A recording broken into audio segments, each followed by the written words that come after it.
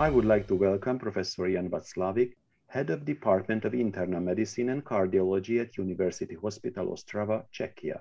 Thank you very much for joining us today. Good morning, everybody.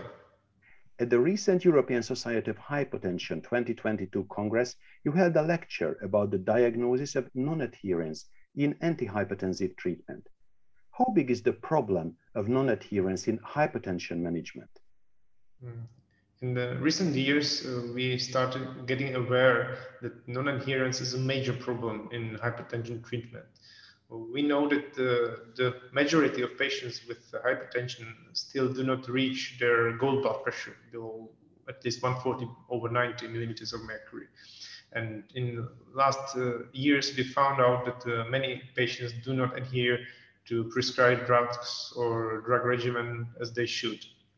It was originally found in patients with resistant hypertension that a significant proportion of these patients do not adhere to antihypertensive medication, and we can distinguish between partial non-adherence. It means that patients sometimes do not take drugs or do not take a part of prescribed drugs, and total non-adherence. Total means that they don't take anything at all. So we found out that the partial non-adherence is really frequent, and it was found in about a third up to 2/3 of patients with resistant hypertension.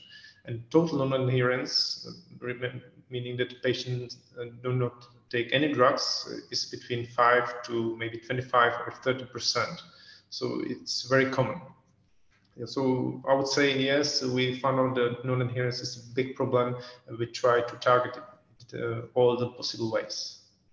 And when shall we suspect non-adherence in a patient?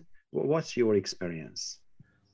The most useful clinical clue, to my opinion, is that the patient doesn't have well-controlled blood pressure despite increasing his antihypertensive drugs. If we add 1 or 2 drugs and the blood pressure doesn't change at all, it means he probably was not using the drugs. Similarly, patients with resistant hypertension who are supposed to be using 4, 5, or 6 drugs and have moderate to severe hypertension, it also is likely a clue of non-adherence. And also possibly a patient who is supposed to be taking a beta blocker and has a rapid heart rate, you can say over 75 or 80 beats per minute at rest, is also likely to be non-adherent. And which methods do you suggest assessing drug adherence? Well, in a clinical practice, the most reliable method is direct objective chemical adherence testing. It means analyzing serum or urine for the drugs we have administered to the patient and checking whether the drugs are present in the serum or urine. So this is most objective, but the truth is it's not available everywhere. It's still quite costly thing. But when it's available, I think it's the best we can do when we suspect non-adherence. But what should the general practitioner do when he doesn't have chemical adherence testing? That's a major question. I think we have several other options. One of them is the heart rate. In patient who uses beta blocker, as I mentioned, we found out in our study that patients who had beta blockers present in their blood had significantly lower heart rates. And we found out the cutoff about 75 beats per minute was quite discriminative for patients who do not use beta blockers. So if a patient is supposed to be using a beta blocker and has office heart rate above 75 beats per minute, is likely to be non-adherent. I think this is quite a useful clinical clue. Another option for a general practitioner is to do witnessed medication intake. So he tells the patient to come to his office in the morning and to bring his all used drugs with him and to ingest the drugs with the presence of a doctor or a nurse. And then we either monitor the blood pressure during subsequent few hours or give the patient a device for ambulatory blood pressure monitoring. And we can see that sometimes the blood significantly decreases, and sometimes even patients have hypotension because they were not using the drugs at home. And after they ingest it in a controlled manner, they have really lower blood pressure than before. And do you think about the exploration of the patients during a consultation?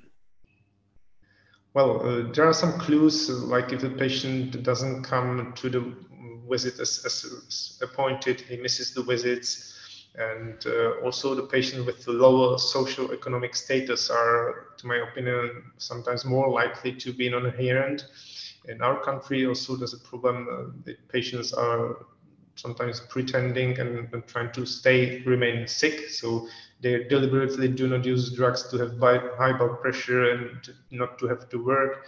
So, but these patients are quite obvious to be seen because they have not been working for several months or years. And you can usually see their socio-economic status is a bit lower. And in your opinion, how can we improve adherence in the clinical practice in general? And how can improve those patients who we explored and we found that they don't take their medication? Do you confront them, or how do you handle the situation? Yeah, in general, it's very useful to use as much simple treatment regime as possible. That's also the reason why ASH put into their guidelines, they use fixed 2 or 3 drug combinations, preferably if possible, because also in our practice, we have shown that patients who use single pill, 2 drug or 3 drug combinations have much better adherence rates and have much better blood pressure control. And despite the use of much less pills, they have better blood pressure actually. So the main clue is to give as simple treatment as possible and effective treatment. So we use effective drugs which are strong fixed combinations, and these are usually successful and patient is satisfied, and this satisfaction also helps to better adherence actually. What do we do if we find out non-adherence? I think this is one of the most difficult questions in today's hypertension management. I think this is a thing where still you have to be a doctor and not a computer, because every patient is different and many patients have different reasons for non-adherence. So in our practice, when we find in chemical adherence testing that some of or more drugs are not present, I usually do another repeated testing to be really sure that the patient is non-adherent. And then I tell the patient non-confrontational manner, okay, we analyzed the drugs in your serum and we found that the drugs or this drug is not present there. Could you comment on this? And most patients say, oh no, I've been using the drugs. They deny not to be using them. But the interesting experience is when they come for next meeting, they have much better blood pressure, and in majority of them, we found that their adherence improves also in a serum. So despite they sometimes deny not using the drugs, only the information that we found out that they were non-adherent, patient says, okay, for the next visit, they will check again, and at least he has the white coat adherence that he uses the drugs for the consultation. In summary, what do you think? What can be a short message of your presentation to the clinicians? Yeah, adherence is very important. It's one of the major limiting factors in nowadays hypertension treatment.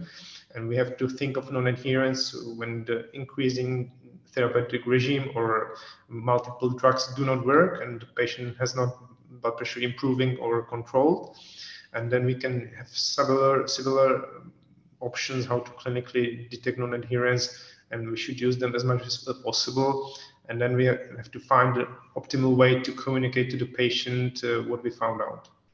Thank you very much for the conversation. Thank you for your insight. Thank you for your invitation.